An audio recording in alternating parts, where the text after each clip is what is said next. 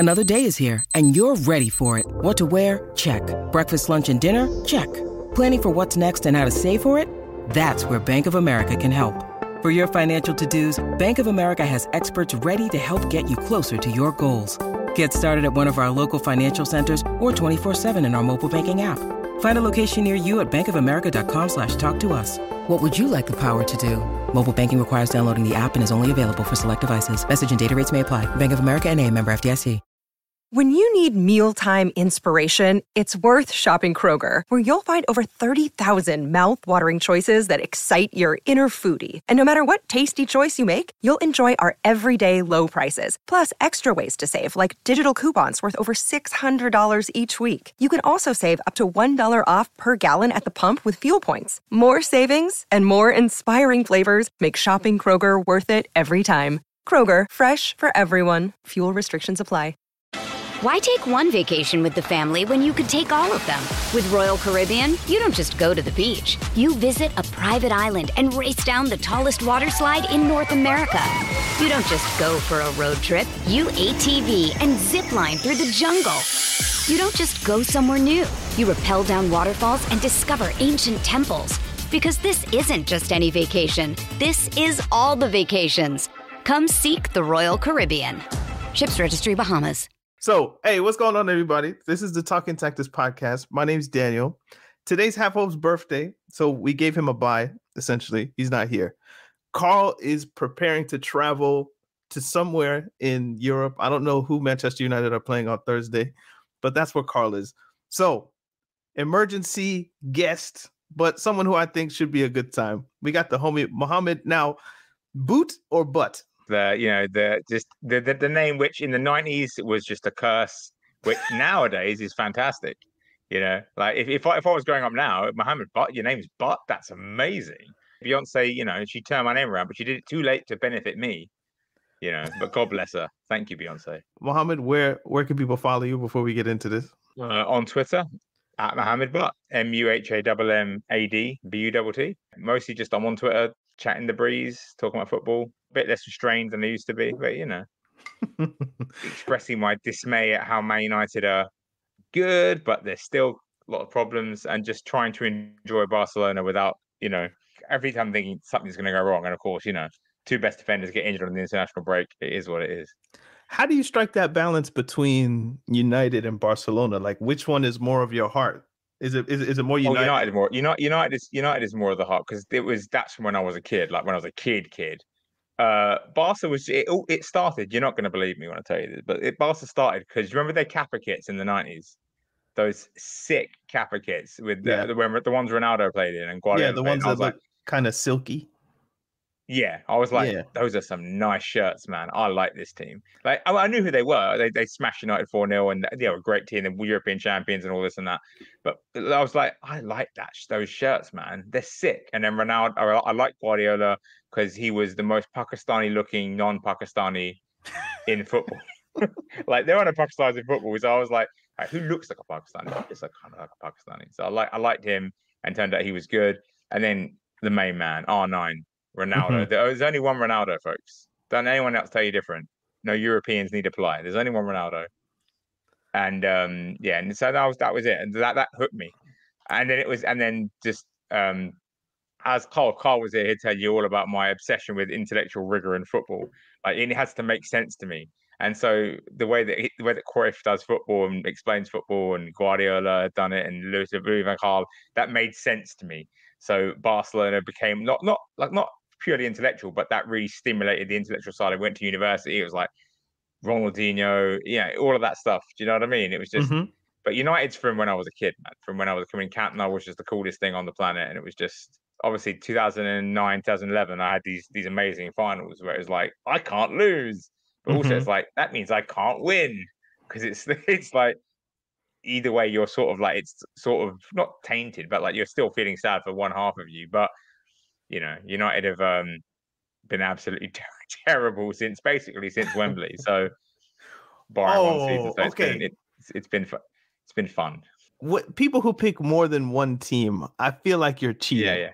Okay. Oh, definitely, 100% cheating. Like this is like if I could go back to tell my young self, my 10-year-old, 12-year-old, I'd be like, don't do that. That's cheating. That's such a dick thing to do. But like, I can't, I made no choice. Do you know what I mean? Like back in the day, it's 100% cheating. Totally cheating. But it's like, it's poetic justice that the last, let's say 4 years ish for both of your teams has been pure banter era. Terrible. Since 2019 through, because the United came out of lockdown quite well, didn't they? They had that little period where Bruno was good, but yeah, like essentially neither, like Barca were really, really, really like best team ever, best team in the world, 2008 to 2000 and let's say 13 really, when Tito had to leave. And then since then, they've been in a steady sort of state of decline, which it sounds weird to say because they won a treble, but tactically that was a completely different kind of football, and it was always not sustainable because it was always built around MSN. So they've tactically been in decline, and as you know, my need for things to make sense, it's been kind of ooh. But yeah, United have been pure banter era for basically a decade now, and it's fair. It's when I say that, when people are like, oh, you like United, I'm like, yeah, and they're like, oh, sorry. I'm like, no, don't feel sorry. They suck, and they suck because of their own decisions. No one's foisted this on them. Well, the Glazers, but even with the Glazers, they've made terrible decision after terrible decision. It's their own fault they're in this mess. Yeah, and and also from my point of view, when the time of my life when I had nothing else but football really to care about, United were amazing. And like when I was 30. United stopped being amazing, started being a bit rubbish, but then I had, kids, a wife, family. Okay, United suck now, but they were great while I really cared, and it's just funny, and you see obviously, and it's the whole Fergie ruined your childhood thing, and that sounds like it's all United fans have to cling to, but it's true. Fergie did ruin a lot of childhoods, man. People are legit angry because of this dude, because year after year. It would be like, come on. It's like Pep's doing the same thing now with City. Like there'll be kids in 10 years like, oh, that Guardiola, hate the guy. I interviewed Zito Madu, who has a book coming out. So congratulations to him. And he supports 3 clubs. It's Arsenal, Marseille, and Milan. And I was like, how did that happen? And he went through the story. But I'm like, it's exactly the same thing where like all 3 of those clubs were great 90s, 2000s. So it makes sense how you could get caught. But then it's the 2020s. So to be fair, Zito and Marseille is a match made in heaven, isn't it? Let's be honest. It is, yes. His whole vibe is just Marseille. It just screams Marseille. That makes so much sense. It doesn't even, perfect. You just get caught up in it. You know what I mean? Like, again, like I said, if I was to go back, like if I was now, like my son now, he was a Barca fan. And I thought, you're going to like Barcelona, you're going to like United. He was like, yeah, cool, sick. Then United were rubbish. And he's like, I don't like United anymore. And now he hates United. Now he roasts me. When United are losing, he's like actually making fun of me. Like it's hilarious. But he's stuck with Barca. He likes Barca. But then when Messi left the PSG, he was on I'm going to support PSG now. And I'm like, no, you're not. He's like, I like PSG. I'm like, no, you don't. I'm like telling him off, like, you're not allowed to like PSG. They're a bad club. Oh wow! And it's just, but you get sucked into it, but that's sports washing. That's how it works, bro. Yeah, people, kids aren't going to think of the morality of Qatar owning and their labor camps. They're going to see Messi and Mbappe and Neymar, and they were like, I like this team. This team's sick. Do you play FIFA? FIFA generation. Yeah, exactly. I was just about to say, like, do you still play FIFA? I didn't for years, but I got FIFA 21 and I got 22, and I've got 23.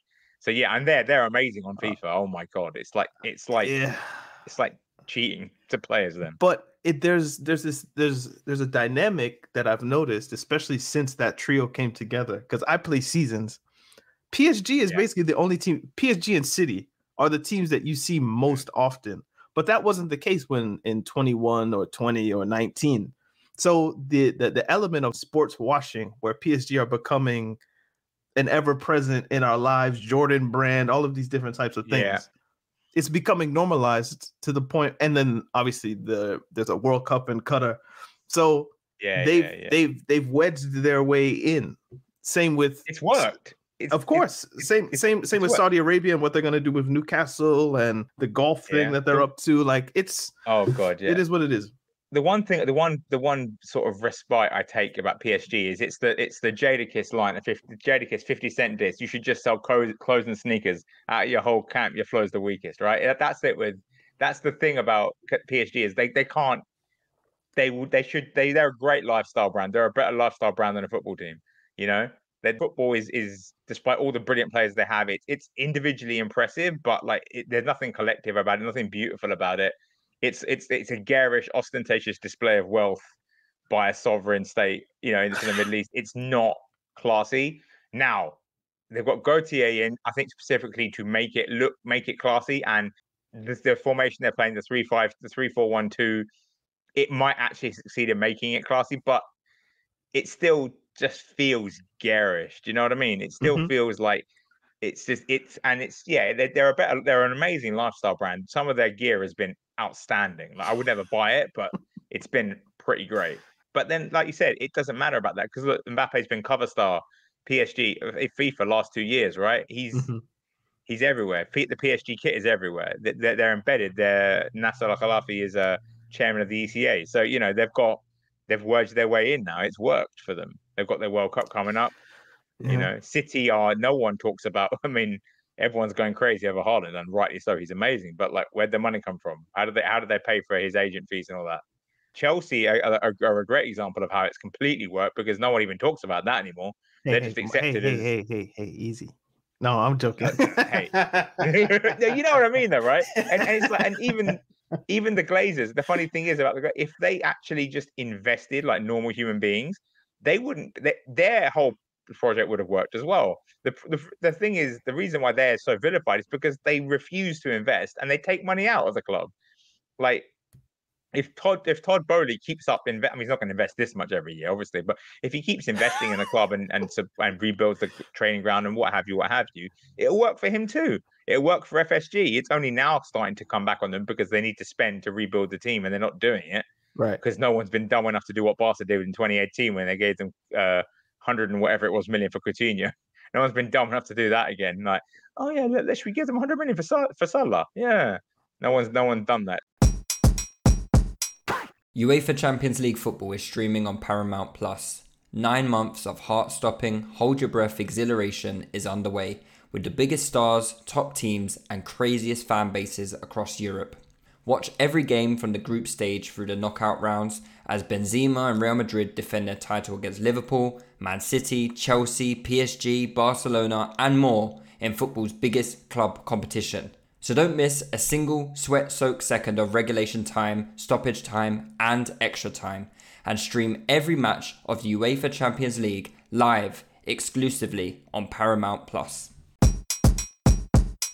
There was a derby on the weekend where one of your teams played arguably the best team in the world, and it didn't go too great. At least the first half. I think the second half you guys did better, or maybe City took their foot off the gas, but that first half, I mean, what was that? It's like watching a polar bear fight a kitten. Like, it's just absolutely. It was brutal. It was, and it wasn't even that I think you know what? A better metaphor is it was like I'm watching Frozen Planet on BBC iPlayer. Great series, by the way. There was a bit where a giant bull, a fully grown male, was trying to kill a little polar bear cub, and eat it because it was so hungry, and that's what it was like watching the derby. I was watching a little polar bear cub who's nowhere near being finished, who's just building himself up, just fighting basically the apex predator of the universe. And it was just an absolute beatdown. Did the cub survive in the actual series or no? Yeah. Because I was going to come to that. The mom in the series, the mom comes along and fights off the. Okay, see, I was worried. I was worried for the cub. Like my cute animal side was just like, oh no. No. I needed resolution, but go ahead. No. The mummy comes along and fights off I don't know who the mummy is in my metaphor. That's where it falls apart, I think. But you know, the mummy came along and was like, because she was off eating, and then what? She left her kids alone. She's eating and enjoying it, and then the bull's like, "Oh, I can go eat these cubs now." And so he comes along, and the mum comes along and is like, "Get away from my kids!" It was brilliant. First half was just brutal. First half was just a massacre. It's everything United did against Liverpool, where they came out and they pressed high and they were ferocious and they were intentional, right? You can't do that to City for more than, unless you catch them on the hop, on the back foot straight away. And really, to do that, you need to be in your own yard. You can't do that at the Etihad, because their fans, whatever fans they are there, are on their side. They're so good at keeping the ball. Even when you try to press them, you give up, unless you win the ball back straight away. And only Liverpool really at Anfield can do this.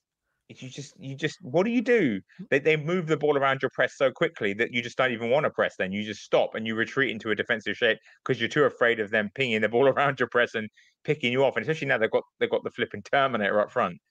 You know, this absolute machine of goals. They're the perfect organism. They're like, what is that? What is the line in George? You know, it's the perfect killing machine. All it does is eat, sleep, and make other shots. All they do is pass, press, and score goals. City are unreal. Guardiola already built basically the perfect team in Barcelona. Now he's done it again. Essentially, like all that's going to stop City is depth in having like a defensive injury crisis, because their defenders aren't the greatest, but collectively they're good enough to sort of get through with City's powerful attack. So only a devastating injury crisis is going to stop them. They're so good at everything. So it's not even, like when Gary Neville said on commentary, this is worse than Brentford about the game. And I was like, no, it's not. It's nowhere near as bad as Brentford or Brighton. Those were humiliating because United should have been beating those teams. And they were out-thought and out-run and out-organised. This is like, yeah, they got absolutely smashed by City. And don't get me wrong, losing 6-3 is never good, especially to your most local rivals. But they're literally, like you said, they're the best team in the world. They are the best team in the world. They have been the best team in the world for basically 5 years. Maybe minor exception for that 1 year where they fell off a bit and Liverpool won the Premier League. They can't win the Champions League, which is hilarious, but that doesn't mean that they're not the best, because the Champions League is a cup competition. They're unreal. Everything they do is perfect. Foden is now coming into his own, really as a difference maker in the final third. Him and Haaland have a devastating chemistry when Foden can actually get his head up and pass the ball. Haaland is too quick. De Bruyne is too good on the ball. Bernardo Silva is the sort of like the most underrated great player maybe in the world. Like, there's a reason Barca spent that, like, they don't have 2 pennies to rub together to make a third. They're like, no, we're going to buy Bernardo Silva. There's a reason, right? It's like, and they've got a great midfield themselves. They've got probably the best midfield 3 as a trio out there with Busquets, Pedri, and Gavi, and they still wanted Bernardo. Why? Because he's that good. He's such a great organizer, such a great presser. He moves the ball well. He's always making selfless runs off the ball, whether to create space or to provide a passing option. He's just utterly key to everything they do. And, and then he's just one of their 4 key players. Do you know what I mean? Yeah. Like, you take one of them out. Rodri didn't even play, and they didn't miss him, really. Gundogan stepped in, did a great job, just like he did at Wembley for Germany, just calmly win the ball up, passing it around. United had chances. There were some half chances early on. Maybe if Martial had been fit to start the game, who knows, right? But it's always like that with City. It's like, who knows? Maybe if something had gone wrong. And, sometimes stuff does go wrong, like in the Champions League. But look at City last year when they played Chelsea twice, absolutely massacred them. Played Liverpool twice, absolutely massacred them. Forget what the results were, the scorelines, the performances. It was like they were playing a different sport to everyone else. And then they went and signed the most devastating goal scorer in the world. What do you make specifically of Haaland and how he's been integrated into the team? If you see his Instagram responses after he scores all these hat tricks, it's like nobody believed in us, but God did. I think I understand where he's coming with that, because there was a question of, does Haaland work with Pep? There was that idea that you look at how Haaland plays, and you think, has Guardiola ever succeeded with the style of striker, or a striker with a style like that? And the answer is, I don't think so. So how is this going to work? How is it going to blend? And the answer is, if you put a striker with goal-scoring instincts in the team that you just described with Silva, Foden, Gundogan, De Bruyne especially, he's going to score a lot of goals. It should have been obvious, but I don't know how obvious it was at the beginning. So I do kind of understand, like, nobody believed in me. Although I do think he's playing it up a bit. But obviously, we didn't see 14 and 7 or 8 or whatever it is. I think he's on pace for 67 goals in the league. I don't know how sustainable that is, but like, did you see this level of production or somewhere near it? Yeah, You on did? the Squawka podcast. Yeah. I knew I said he'd smash all the goal scoring records. I mean, maybe not 67 goals this year, but I said he'd break the records. He could get 40 or 50. It doesn't surprise me at all. The questions were valid in so much as you look at last season, the way he played in that Dortmund team, you could see, look, his touch isn't the greatest. He doesn't really link play to speak of. He can go missing in games. You know, he got bottled up by Rangers in the Europa. Oh, no, not Rangers. Sorry, he didn't play Europa. The Ajax, sorry, absolutely mangled him. Lisandro Martinez, 2 foot tall Argentine centre back, absolutely bodied him. Right. Oh wow. So he could be stopped, but that wasn't so much a flaw in his game as it was he was playing for Borussia Dortmund under Marco Rose, who was not the greatest coach in the world. And they were a disorganized mess, and they didn't know how to use him properly. And then we had those early season games. Oh, he only touched the ball 8 times, whatever. Ha ha ha ha ha. But the thing is, Guardiola is a very, very clever person, right? So with Lionel Messi, right, when he had Messi as the centerpiece of his Barca team, he wants Messi touching the ball all the time because Messi's a playmaker at his heart, right? He's a magnificent playmaker. He wants Messi to be the hub of everything. Everything runs through Messi, and it worked, right? When he was at Bayern Munich and he had Lewandowski, similar-ish kind of thing, in that Lewandowski is a striker, a great goal scorer, but who is also excellent at manipulating the ball, passing the ball, being a creative force. But also there with Bayern, he had Thomas Muller, and that duo, he would always play Muller in like central midfield, attacking midfield, almost behind Lewandowski, and that duo was very creative by itself.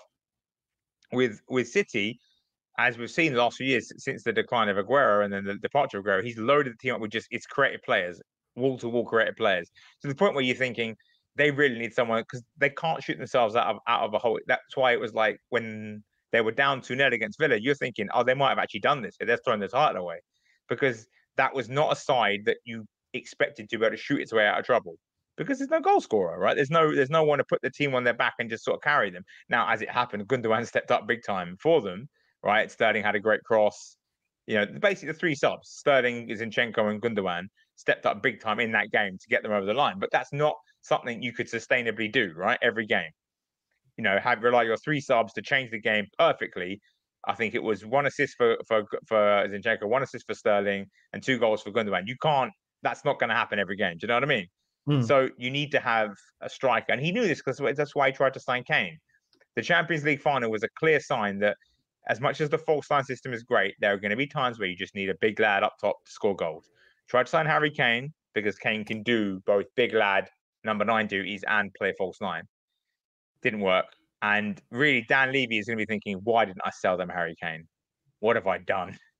Because then Haaland would have gone to Real Madrid, would have gone somewhere else, and Kane would have scored a lot of goals for Man City. Don't get me wrong, but Haaland's going to score an avalanche because what Haaland has that Kane doesn't have is pace and power. Like, there were games in the early games where he was just carrying defenders, piggybacking them almost. Oh yeah, De Bruyne can just pass the ball 5 yards behind them.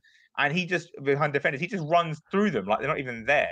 Do you know? I would, in the Premier League, I would only back Koulibaly to engage with him physically. I would describe it, and I hate using like NFL metaphors because I don't know if people even watch it, but it's about it. Yeah, it's a valid point.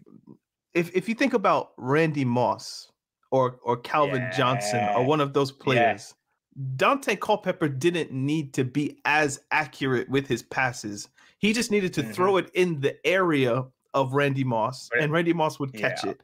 All of the quarterbacks that Calvin Johnson played with in his time with Detroit, which must have been 30. Actually, it was probably Matt Stafford.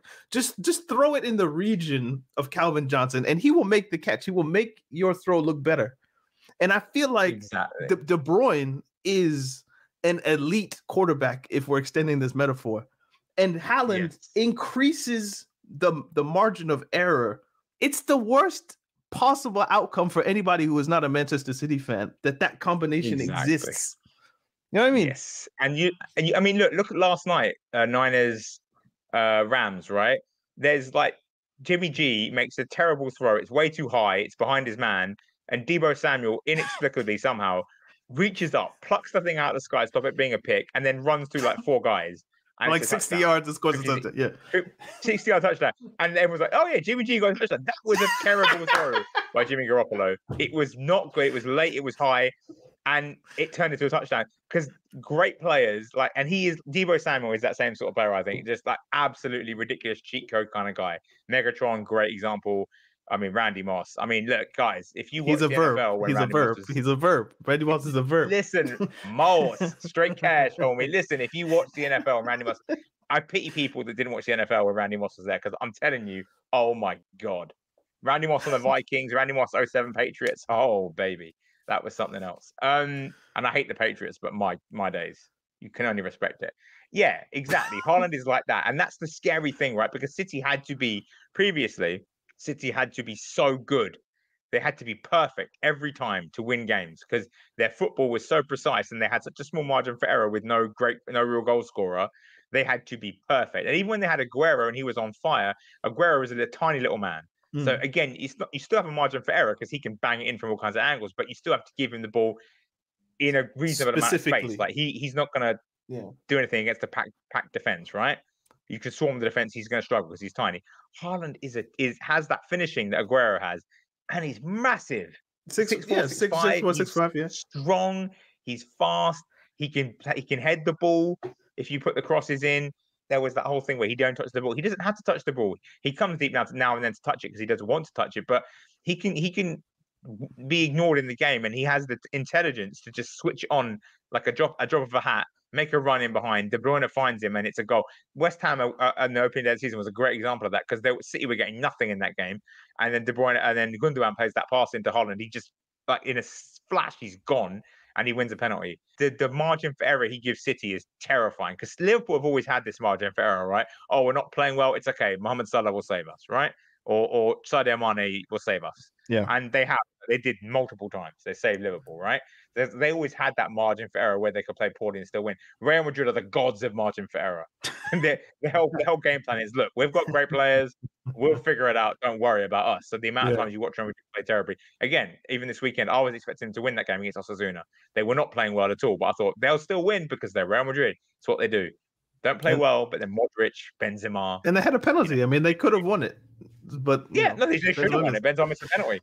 City are like Barcelona. They play with a margin for error, and that was the problem Chelsea ran into under Tuchel as well, because they didn't have a goal scorer. Was their margin for error was so thin. They had to be immaculate defensively every time, and you just aren't going to do that every time. Right. There are going to be games where it doesn't work, where you need to help, where you need someone to just step up and bail you out of trouble. And they haven't had that until Sterling and Aubameyang look like they might give them some of that this season, which is going to be their saving grace. But when you can't shoot yourself out of trouble, it's a problem. And look, Barcelona, again, they had that margin of error. They signed Lewandowski.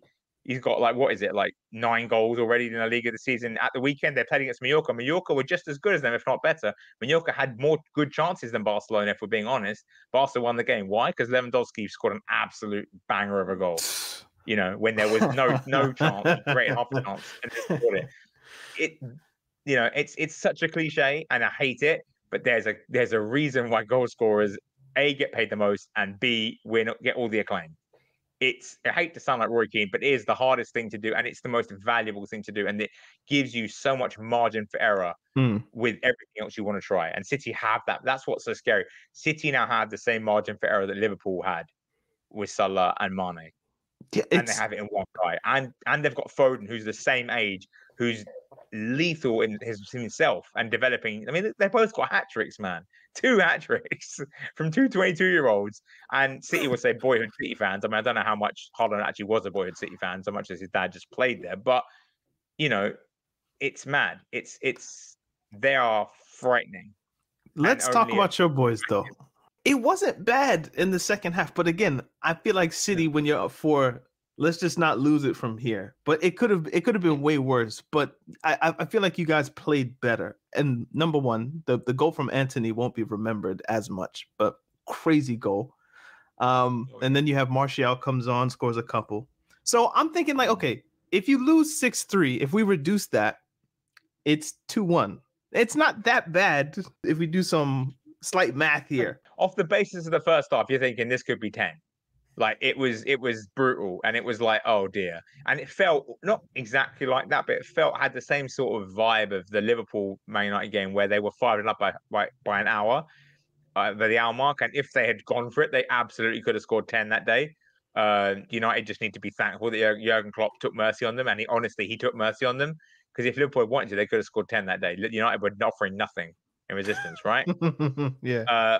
But this felt, it was kind of like that, but not quite as depressing, because you knew that, okay, look, City are just too good. City are just too nice.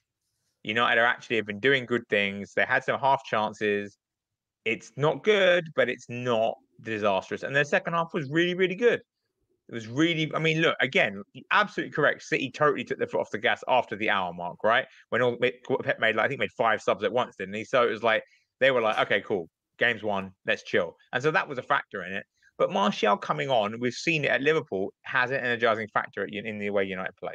Definitely. He's genuinely, when he fancies it, he's Benzema-esque when he fancies it. Oh, wow. Which, unlike Benzema, he doesn't really fancy it that often. But when he's on it, he's as good as anyone in the world. Well, apart from like the top 3, Benzema, Lewandowski, Haaland, or top 4, and Mbappe. He's as good as anyone else. You see, okay, Martial.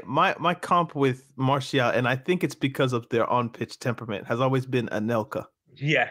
yeah. And I mean, he plays like Benzema.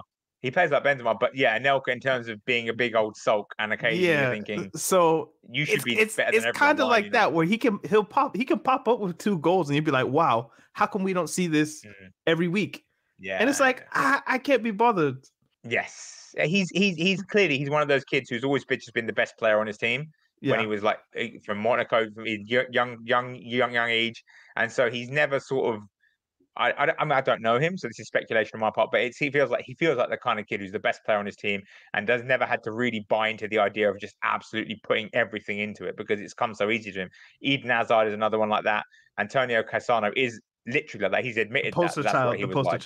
Yeah. Just wanting to chill, enjoy his life, and have a good time. And you know what? Balotelli, even now that I think about it. Yeah, Balotelli, absolutely. I mean, he was completely utterly misunderstood because he was black. If he wasn't black, everyone would have been like, "Oh yeah, classic Italian player." Because he was black, everyone was like trying to put some massive racist nonsense on the poor guy's shoulders. But he's just Italian. That's what most Italian strikers are, exactly the way Balotelli is. They just, they're not black, so everyone's like, oh yeah, that's just Italian striker, it's fine.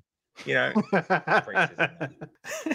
It ruins everything, bro. It ruins everything. It's so annoying. I've never thought about that through the lens of just like, because I'm like that, because I look at it and I think you're treating him like that because he's black. But then if you reduce his personality to just he's grown up as an Italian, his life makes way more sense. He's an Italian striker. He doesn't really want to run around loads. He's very talented. He knows he's talented. It's proper. It's just, it makes so much sense. Yeah. But anyway, Martial. He's amazing. He's great. He's really, really good. But Daniel Harris, the writer Daniel Harris, says it best, right? He says Martial's top level is as good as anyone in the world.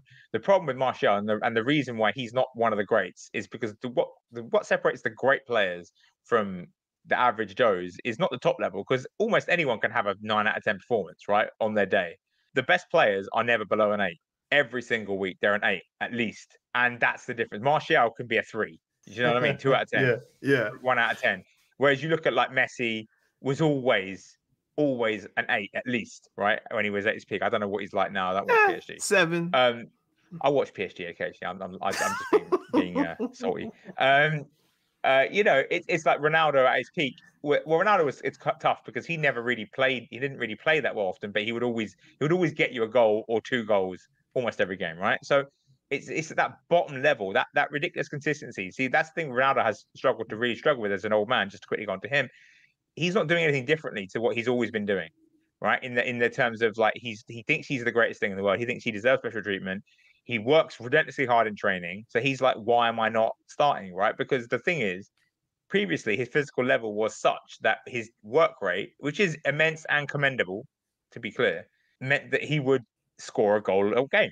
And so managers would say, well, this guy doesn't work, doesn't press, is annoying, is self-centered. but he scores a goal a game. So I have to live with that. I have to find a way to get used to that, to incorporate him. Again, it's that margin for error. You know what I mean? When you score, you get leeway, you get wiggle room to do other things or to not do certain things, right? But he doesn't score anymore now because he can't make those kind of runs that he used to and dominate in the way that he used to physically. And so now all the other flaws that he has in his game, everyone's like, well, Ten Hag is like, well, I don't have to play this guy because he's not going to guarantee me a goal every game. And the commentators are still stuck in like 2015 or 2016, like, oh, he guarantees goals. No, he doesn't guarantee goals. He absolutely does not. He can get you goals. He's a very good finisher, but he does not guarantee goals. And he's absolutely detrimental to the way you want to play. Why take one vacation with the family when you could take all of them? With Royal Caribbean, you don't just go to the beach. You visit a private island and race down the tallest water slide in North America. You don't just go for a road trip. You ATV and zip line through the jungle. You don't just go somewhere new. You rappel down waterfalls and discover ancient temples. Because this isn't just any vacation. This is all the vacations. Come seek the Royal Caribbean. Ships Registry, Bahamas. This episode is supported by FX's Clipped, the scandalous story of the 2014 Clippers owner's racist remarks captured on tape and heard around the world. The series charts the tape's impact on a dysfunctional basketball organization striving to win against their reputation as the most cursed team in the league. Starring Lawrence Fishburne, Jackie Weaver, Cleopatra Coleman, and Ed O'Neill. FX's Clipped, streaming June 4th, only on Hulu. Martial, on the other hand, is absolutely what you want. And I love Rashford. I'm like the number one defender of Marcus Rashford, except for maybe Carl. If someone meant bad about Rashford, I will fight you. But Martial is so much better for the team up front than Marcus Rashford. And that's not a knock on Rashford, because I think Rashford's quite good. But Martial is just different level because you can see the way he can hold the ball up, he can link the play. He has a game intelligence as a central striker that no one else at United has. And he brings the best out of Rashford on the left, for example. Sancho on the wing also. Bruno Fernandes loves playing with Martial. You know, who could, and you know, Bruno Fernandes is one of those players who is just an output machine. I called him an accelerant back in the day. He's just gasoline. You pour him on a fire, he's going to burn it up. You pour him on concrete, it's just going to smell. You know, you've got to pour him on a fire. There has to be a fire there for him to make it go. Otherwise, it's just a weird smelling liquid. Martial makes the lines green. If we're looking at this from like a foot perspective, like he enhances the chemistry of everybody. Oh, chemistry on 100, man. Well, 33 now as it is with the new dots. Oh, is it? But yes, it's a weird system. I don't like it. But yes, max chemistry. That's what he does. But he links perfectly. Everyone understands him. He understands everyone.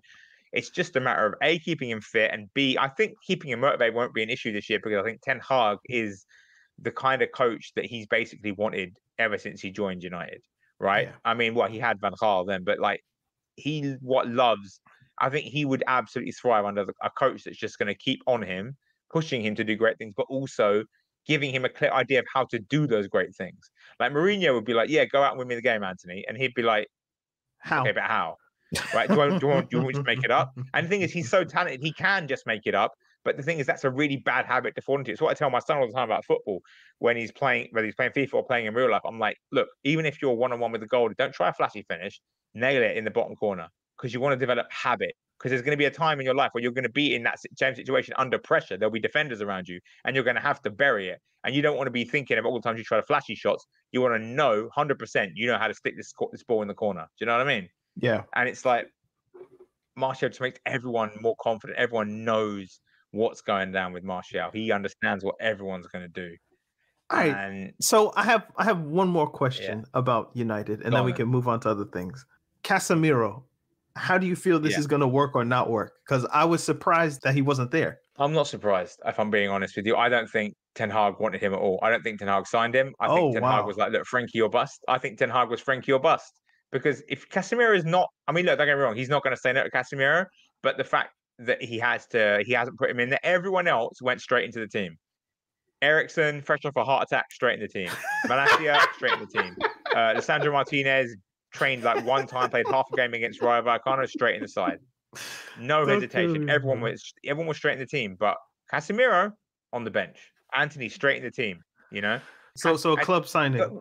Well, he said, didn't he? He said, well, I don't know this. It's just my speculation. But again, of course.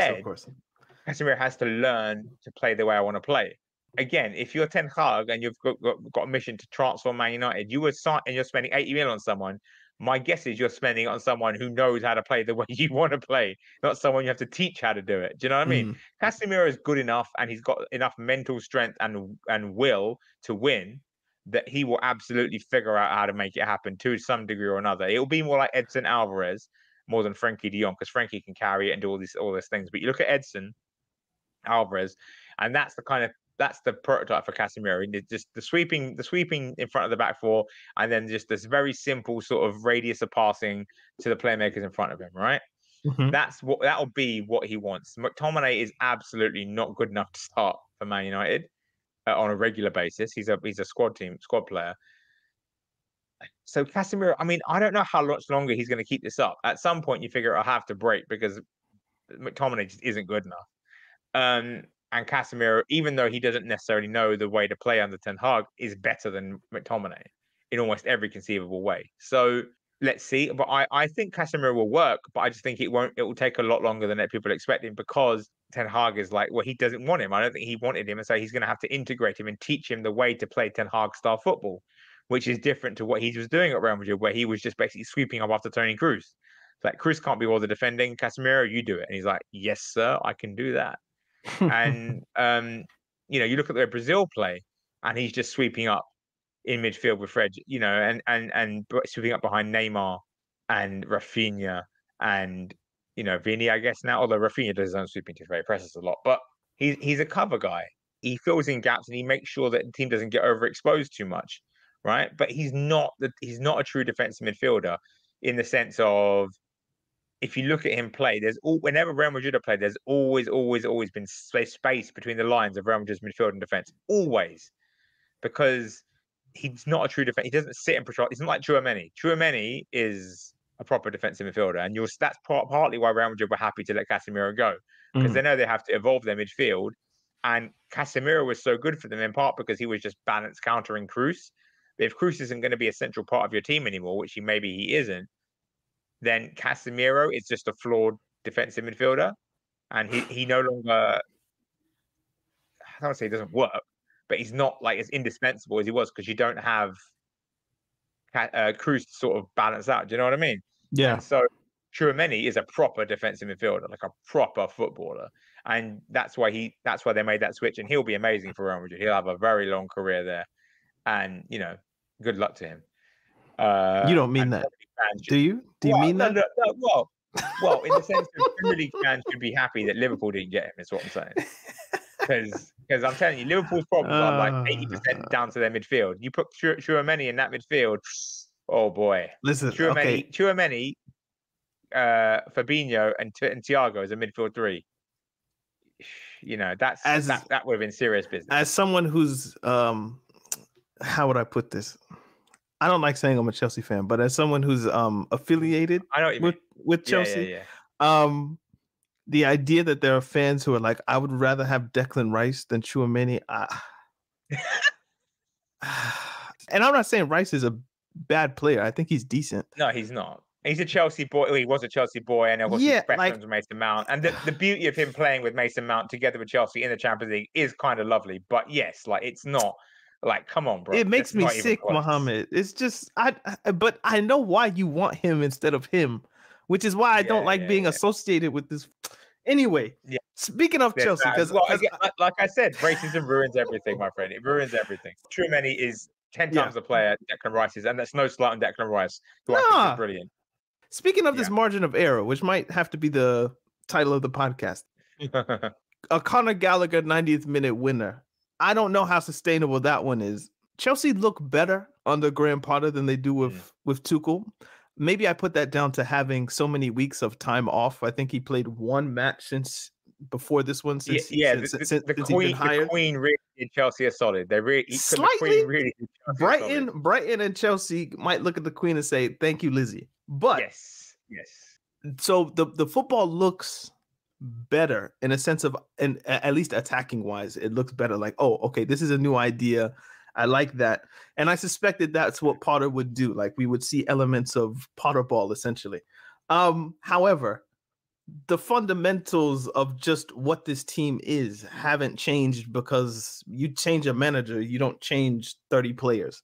They're still reliant on individual brilliance in order to get points. It's not system based as yet, and obviously Potter needs time. It's only been a few weeks. So Aubameyang's goal, really great finish, but that's not a product of the system as such. It's a long ball.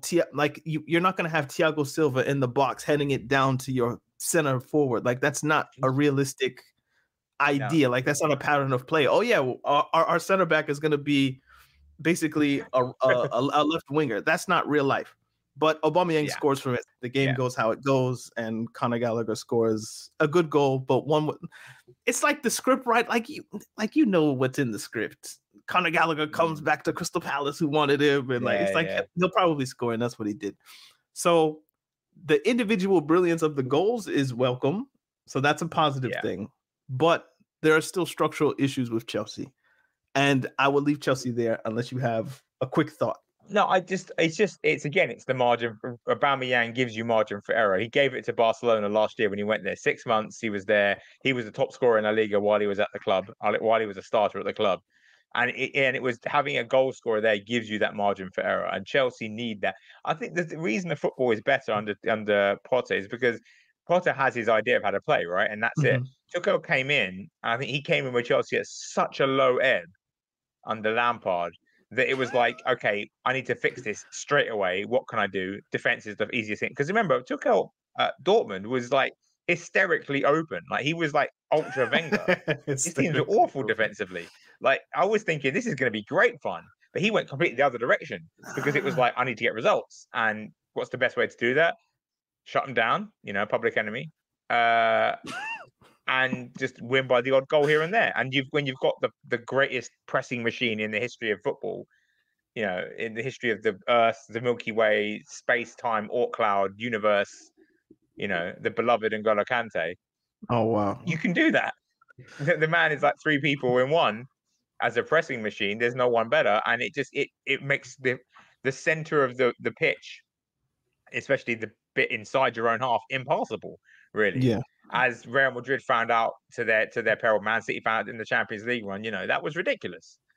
He must be cursing that Messi won the Copa America, Argentina won Copa America, because that Ballon d'Or was his, man. That man of the match, semi-final, both legs, final, club, just unreal. And he didn't make top 3 because of Jorginho, Which is just the strangest thing in the history of the universe. It's the Euros. Like it was COVID essentially because COVID meant that you pushed the 2021.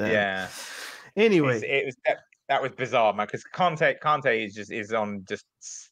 Yeah, but the thing is, again, it's sustainability, right? You can't play at that physical level for your entire career. Well, see, this is the problem, is that because of his particular skill set, Deschamps, Ranieri, Conte, Lampard, Sarri was a bit more nice to him, but everyone else essentially played him as if, I have a cheat code. This guy is worth 2 players. So essentially, I get the benefits of a 3-man midfield with 2. And basically, I can fill out the flanks or wherever I need to facilitate, whether it's another striker, another defender. Yeah. He makes up, he gives me a tactical advantage. Yeah. And as long as he's fit, you can understand the logic of playing 2-man midfields. Yeah. But the stress and wear and tear of doing that for 15, 16, 17, 18, 19, 20, 21, 22, 8 years, obviously it's going to take a toll to where now I think he needs to play, maybe not at Chelsea, but at the base of a midfield 3. I mean, I think it depends on the system, really. But I think ultimately he needs to just not be asked to do so much. Yeah. Which involves, I mean, that basically for certain involves not playing Jorginho. Yes. Yeah. No, look, Chelsea, I think they're really heading in the right direction. I like what they're doing under Potter.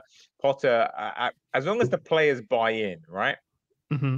Because that's always the big thing for these kind of young coaches moving to big clubs is are the superstars going to buy into their way of thinking? Because all the Brighton players did. They didn't question him. They did exactly what he asked, and it worked perfectly.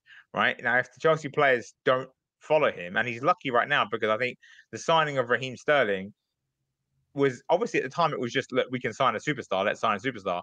But I think that is, in hindsight, going to be massive for Chelsea because he's a leader because he is just who he is and he's won titles and he's won everything. But he's a very much a system guy that buys into systems because he had to. He's obviously at City, fantastic success with systems. So he's not gonna. He's not only is he not going to give Potter any problems. He's probably going to be like, yeah, I'm with this guy. He's going to buy in, right? And so that's huge because that. And then Aubameyang, we know, buys into systems. So again, did it with Barcelona. So that's going to set the tempo right there. Those two, your main strikers, your main goal scorers, have bought into the system, and that's going to set filter down to the rest of the team. Mason Mount, we know, relentless worker, not going to give you any problems. There are no characters in the Chelsea dressing room where previously there was Eden Hazard, there was Costa. You're thinking these guys are going to give you problems, aren't they? There's no one in that Chelsea dressing room that I think would give you. They even got rid of Werner, so he can't sulk around the joint, whining about his goals or lack of goals. So it's very much a team that's going to fight for you. Not this season. But I'm next season, as long as Todd Bowley keeps investing, let's see what happens. Because Potter's very good. And if the players buy in and the players are good enough to play much better than they are right now, still need a midfielder. You can see where they were linked with Frankie de Jong. But let's see where they go. I'm quietly curious about Chelsea. I think that there's a potential for very, very interesting things there. They have to be mentioned. And I apologize to Arsenal fans that, Arsenal fans have been so irrelevant almost for like 5 years that me even thinking they need to be in the rundown, like my mental rundown, they're not there. But as well as City are playing that we outlined in the first 30 minutes, they're not top of the league for a reason. I know. And Arsenal got the job done in the North London derby. I don't know how sustainable they are as a title challenger, but they are up there for now. So what do you make of Arsenal, maybe related to the game if you watched it? They're very, very good. But the thing is, they have two good midfielders. And one of them is Thomas Partey, who should be in jail. Maybe he will be in jail. Who knows what happens there. And the other one's Granit Xhaka, who, he's playing brilliantly. So I'm not going to say, and I like Granit Xhaka, so I'm not going to say anything about it. But, that's their problem. Their weakness is midfield. Their defense is good. It's really solid. Bringing Saliba back has allowed them to move Ben White out to right back so they don't miss Tomiyasu anymore. And Zinchenko was inspired signing at left back means they don't have to worry about Kieran Tierney getting injured anymore. So that's fine. Their defense is fine. Goalkeeper Ramsdale, there's a rick in him, but whatever. Up front, Jesus is transformative. Get back, Bukayo Saka keeps getting better and better and better. Martinelli is really good. Their problem is midfield. Their midfield is very light in terms of numbers, and it's very, very important. Right? Like Partey and Xhaka have to play. They have to play well every game. And I don't know that will happen. It's just the bottom line. And also, I don't know how well Mikel Arteta is, how good Mikel Arteta is at juggling games every 3 days. Last season, they had nothing. They had one game a week, and that helped them. Can you juggle every 3 days without a weekly game plan for your opponent? I'm not sure that he can. But let's see. I'm happy to prove him wrong. Arsenal do play very nice football. Gabriel Jesus and is great. He's given them, again, we're talking about the margin for error because he's come and he's hit the ground running and he's scoring goals and that. And Martinelli obviously is a goal scorer as well. And Odegaard's playing well. So they've got a very good core, but the problem is that key central midfield area is very light. We saw Thomas Partey score against Partey, Xhaka against scored, obviously. Those guys were important. They're key. They're huge. But what if there's only two of them? Who's their backup? Fabio Vieira? El Neni, those guys are not Sambi Lokonga. They're not on the same level. They're not on the same level, and it's just that's the issue for Arsenal. That's the worry they have to have. If everyone's fit, they're really good. But we saw against Man United, they're still Arsenal. They've had a very nice run to start the season, and the thing is, easy runs can help young teams sort of gel and become great. Happened to Man United, started 2006, 2007. If you remember that team. That was the Chelsea won the title 2 years in a row. Arsenal won it the year before. United had won the title for 3 years. They had this young team with Rooney, Ronaldo. They got rid of Ruben Nistelrooy. They had Rooney, Ronaldo. They had Luis Zaha leading the line. And they had a sort of gentle run of fixtures to start the season, and they won loads of them, and it got the momentum. And then with that momentum, they then steamrolled everyone, won the title. I'm not saying Arsenal are going to do that because there was no Man City that season. They might play themselves into being a good team. But let's see, because United smacked them around in classic United fashion, didn't really have to even extend themselves too much. Spurs absolutely should have done the same thing, but they lost their nerve. I said when it was 1-1, I was like, Spurs can absolutely put Arsenal on the break here. They just have to hold their nerve in defence. And of course, Hugo Lloris did not hold his nerve. And that was it. Once he made that mistake, the game was over because Spurs are still Spurs and they're too easily rattled by mistakes. So, they're still Spursy. Sorry, Spurs fans, it's still true. So, apart from Mane from Jax365, was Liverpool's midfield a crucial part of their success? The cover and work rate 100%. They provided for Trent and Robinson was one of the keys. And with the third oldest team in the Premier League, according to Transfermarkt, do they need to spend more in that position? It wasn't great in the traditional sense of great midfield. That's why they signed Thiago, because they could play through midfield. But essentially, it was a massive wall of pressing. And it was basically, they don't have Kante, so they had to play 3 guys in there to do Kante's job. And essentially, that was what it was. They were a wall of pressing in midfield. They won the ball back high enough. They made sure they could play a high line so you couldn't make easy passes in behind the defense. And they free up both fullbacks to attack at the same time. Now the midfield is aging. Teams can pick off the high line, and Trent is getting roasted because there's no one covering for him. It's not Trent's fault. Trent plays in a system. What? Oh, I don't know if I agree with that one, Mohammed. I don't know if I agree with that. I'll let it go. He's not a great defender, but he's not a great defender. But he's no Reece James in defense, but he's being done dirty by the system because the system is set up and has been set up for his entire time in the team to cover for him. Henderson would cover for him. Henderson's not doing that anymore. Harvey Elliott's playing right midfield. Harvey Elliott's pushed up almost as high as Trent is. There's no one covering for him, so he's getting absolutely killed back there, and that's not entirely his fault. Okay. He's not as good a defender as Reece James, but it's not. Reece James, by the way, is amazing. I hate that Chelsea are going to sign him up for like 10 years. He's so good. He needs to play for Barcelona. He's Dani Alves. I said this before. He's the most like Dani Alves I've seen any fullback. Compare midfield, centre back, right back, right wing back. He's sensational. Anyway, yes. Next question. Thoughts on Trincao and Sporting Lisbon in general? Could they possibly finish above Tottenham in their group?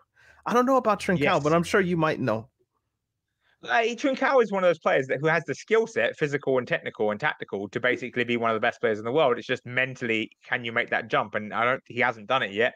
I don't think he will necessarily, but tactically and physically, he's remarkable. He's sensational. Technically, he's outrageous. He's tall. He's fast. He can dribble. He's really, really good. He just needs that mental confidence. He appears to be getting it so far at Sporting Portugal. I don't know what they can do. The funniest thing is, honestly, Sporting were linked with signing Ronaldo back, and they wanted it as a publicity thing. And their coach was like, no, you're not signing him back. Don't do that. They didn't, and now they're winning. They can absolutely finish top of that group. Conte does not like the Champions League. He doesn't like playing every 3 days. They absolutely can win that group. They're a really good team. Watch out for them. All right. We got 3 more questions, I think. Let's go. You have to make a permanent change from Gowan69. Either football continues as a 12-a-side game or a 9-a-side game, but the pitch stays the same size. Which would you prefer? An extra body or 2 less? One more.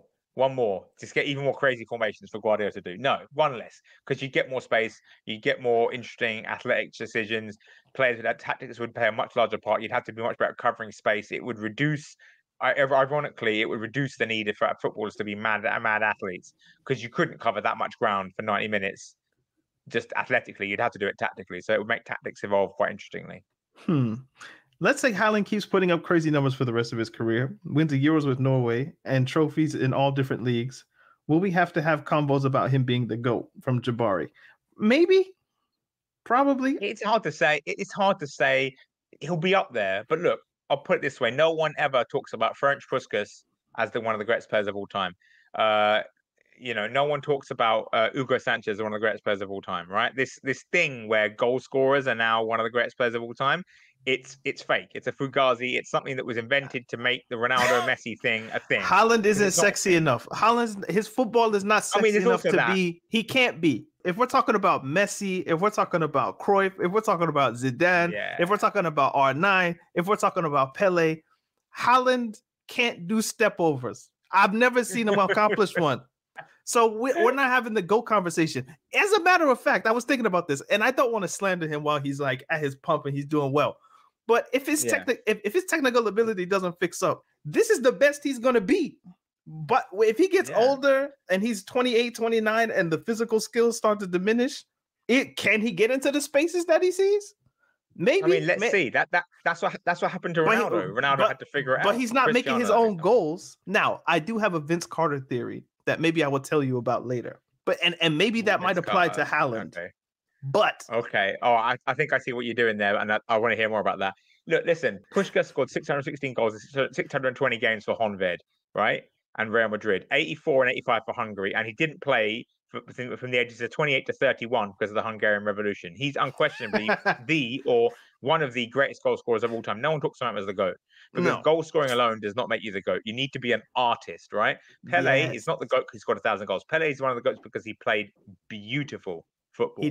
He did bicycle. And there are still people in Brazil, by the way, who think Corinthians was better than him. Maradona didn't score anywhere near the goals Pele did. Why is Maradona on his level? Because Maradona played beautiful football at an extremely high level. Messi, forget the goals. I mean, don't forget them, but his playmaking and his dribbling alone would put him in the GOAT conversation. Because his playmaking and dribbling alone is a Zidane level. It's better than Zidane, really. Not as elegant, because who could be as elegant as Zidane? Oh my days, that man's like a ballet dancer. Yeah, you have to do more than just score goals. Goal scorers are great. Goal scorers win the golden shoe, right? This whole thing with goal scorers have to win the Ballon d'Or. I don't like it. I rebuke it. I rebuke it wholeheartedly with my chest. Goal scorers can win the Ballon d'Or if they do something exceptional, like Diego Milito in 2010 should have won the Ballon d'Or because he sealed the treble for Inter. Snyder should have won the Ballon d'Or in 2010 because he was the artist. But Milito, literally, they won the Champions League final 2-0. They won the Coppa Italia 1-0, and they won the last game of Serie A 1-0 to win the title. All four of those goals were scored by Diego Milito. Fair enough. Like, he literally turned it from Leverkusen to Man United. Like, it was him. He had to win the treble. He was so big for them all throughout the season. But yeah, it's being the GOAT. No, you have to be an artist. You can't just be a goal scorer. Goal scorers win the golden shoe. He can be the greatest goal scorer of all time. I think he will end up being the greatest goal scorer of all time. But in terms of pure numbers and that, but no, he's not going to be the GOAT. The GOAT has to be an artist. Mbappe, now there's someone who has a shout because Mbappe is an artist. He's even got the ego of an artist as well, as we're now finding out. He's got the ego of an artist, but he's an artist. You watch him play, it's magic. It's beautiful. It's stardust in the eyes. You watch Mbappe play, it's like listening to a beautiful symphony. You watch Haaland play, it's like listening to like Megadeth. It's freaking awesome and you love it, but it's loud and it's fast and it's hard, and that's why you like it. Not necessarily because it's beautiful, you know. Last question, and this is specific to me. Thoughts on the Bundesliga tax, Daniel, or is it just Chelsea tax now? I'm reworking the numbers, Gatlock. I mean, I was always horrible at math, which is why I did English. But on the the chalkboard, working out the equation. So I will get back to you about Bundesliga tax. These farmers not paying their taxes, brother. It's not on. Lewandowski and Haaland. These farmers not paying their taxes. I mean, there is an argument that the Premier League is now a farmers' league, but that's different discussion. It's not even the sunny SBL because there's only one team in it. So it's like what even is it? You know, it's yeah. Look, great goal scorers, world-class players make leagues uncompetitive when they all gather at one club. It's just as simple as that. Enjoy it while it's here. Football doesn't always serve up brilliance. Sometimes football's really, really bad. Exactly. So, Mohammed, I promised that I would get us out before Barca Inter, and it's starting now. So, yeah, Mohammed, I thank you for doing this. I thank you for giving me even a little bit more time than what we had scheduled. It was a pleasure to talk with you. My pleasure. Where can people follow you again? On Twitter at Mohammed Butt, MUHAMMADBUTT, and I'm there. I'm around. I'll be back on here hopefully sometime. Of course. Come back again. Chat the breeze with you lads. It's beautiful. It's always good to talk football, man. Always good. So yeah, this has been the Talking Tactics podcast. You can follow us on Twitter, Instagram, Facebook, all the Talking Tactics. I'm at Danny to look. Carl is at Anchorman616. Half Hope, you can look him up at halfhopefootball.com. All the links are in the description, as well as Mohammed's. This has been the Talking Tactics podcast. Sometimes funny, sometimes serious. Always football. Indeed. We'll see you guys next week. Peace. Sports Social Podcast Network.